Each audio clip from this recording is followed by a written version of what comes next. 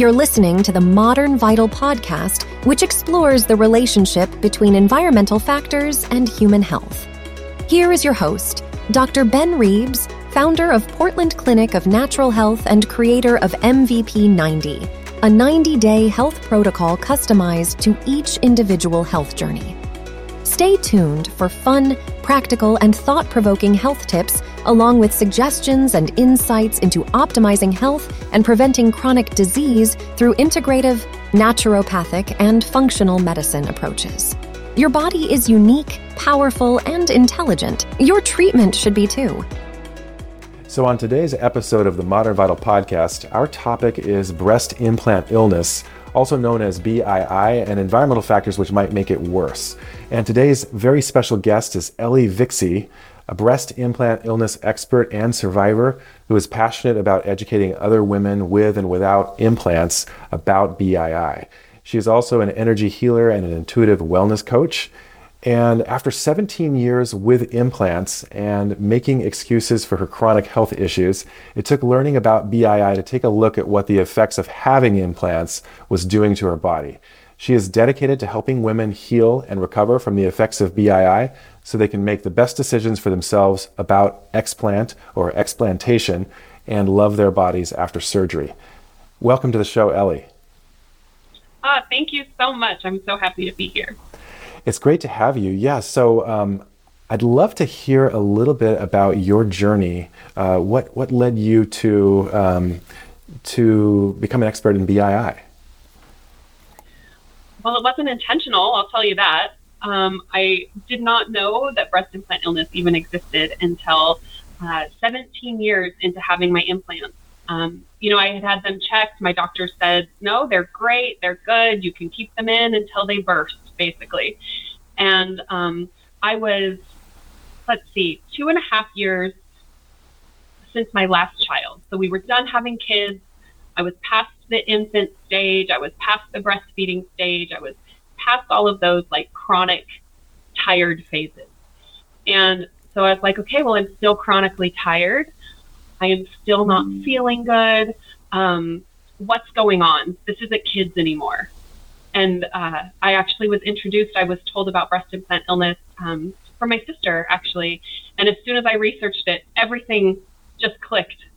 And I was like, that has got to be, what it is. And, all of my random symptoms that I just could not identify and I could not figure out what was wrong, they were all listed there. And it felt so good to finally have an answer. So for those who don't know, can you define, what is breast implant illness or BII? Yeah, so what it is it's actually, it occurs with both saline and silicone implants. And it is just a whole lot of symptoms that relate to toxicity. We're talking immune and autoimmune kind of issues, any kind of neurological issues. And it can also create endocrine and metabolic dysfunction. And so there's all of these symptoms that kind of jump and bumble all together. And unfortunately, it isn't diagnosable at the moment. It is very hard to say 100% this is exactly BII, which is why I think it's such a an obtuse idea, right? So how did you then go about figuring out once and for all that you did indeed have some of the symptoms that were being caused by your breast implants?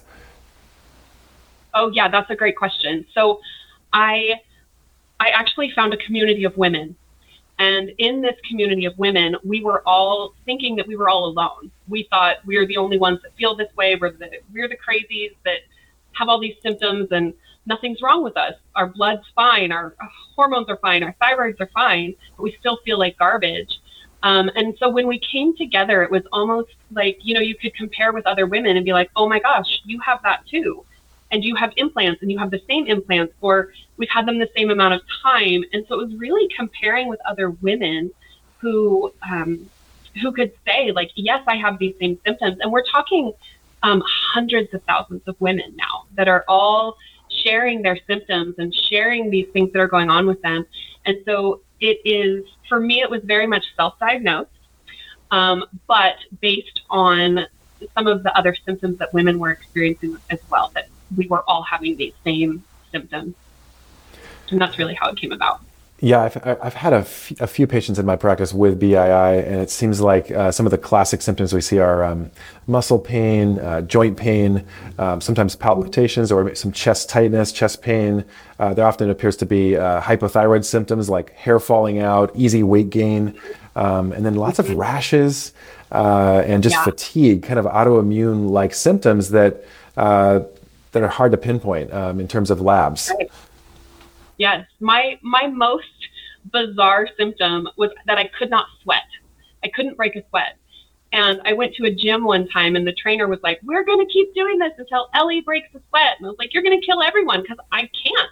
I can't sweat.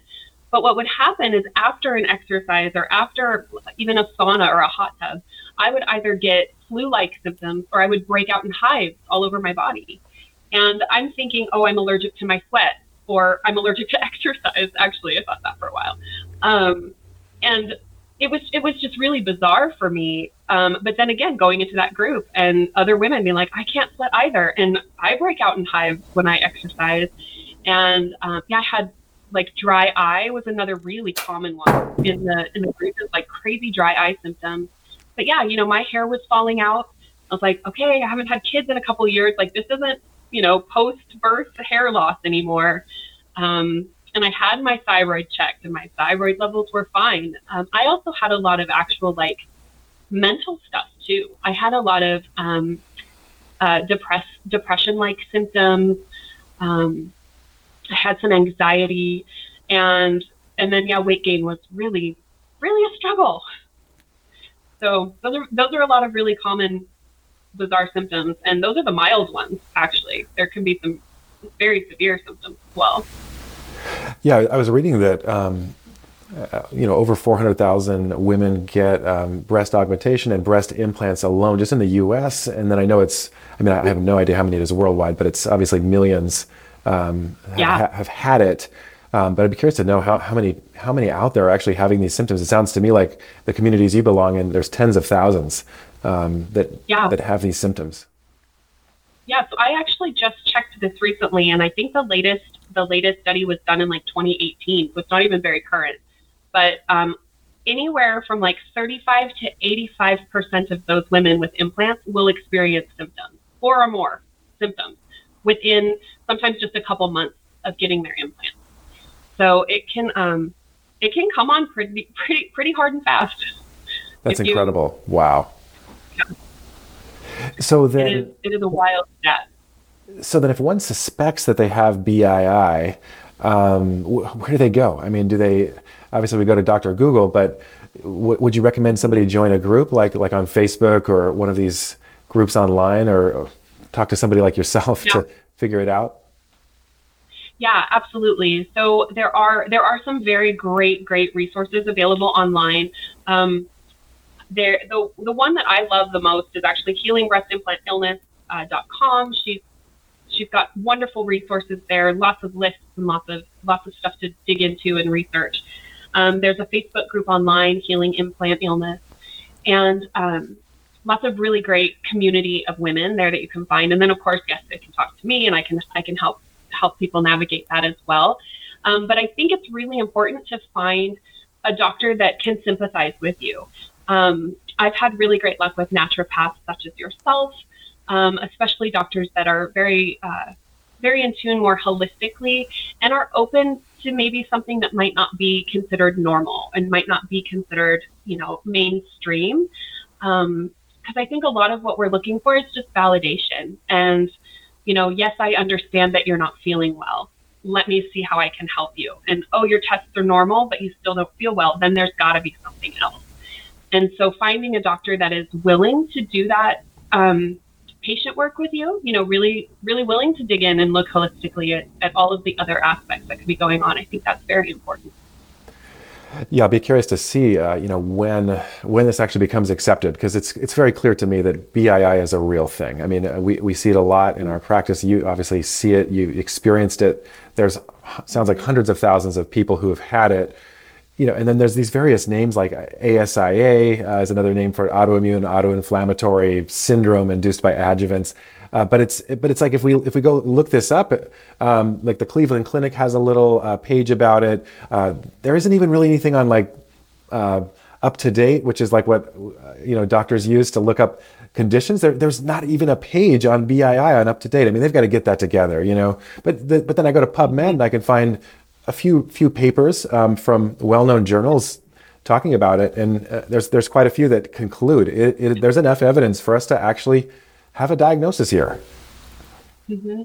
Yes, absolutely. And what's really interesting is there is a group that advocates for breast implant illness. They're advocating with the government. They're going to the FDA. They're going and asking them to do things. And so since 2021, let's say, yes, 2021, the FDA actually did finally order a restriction of sales and distribution of breast implant illness.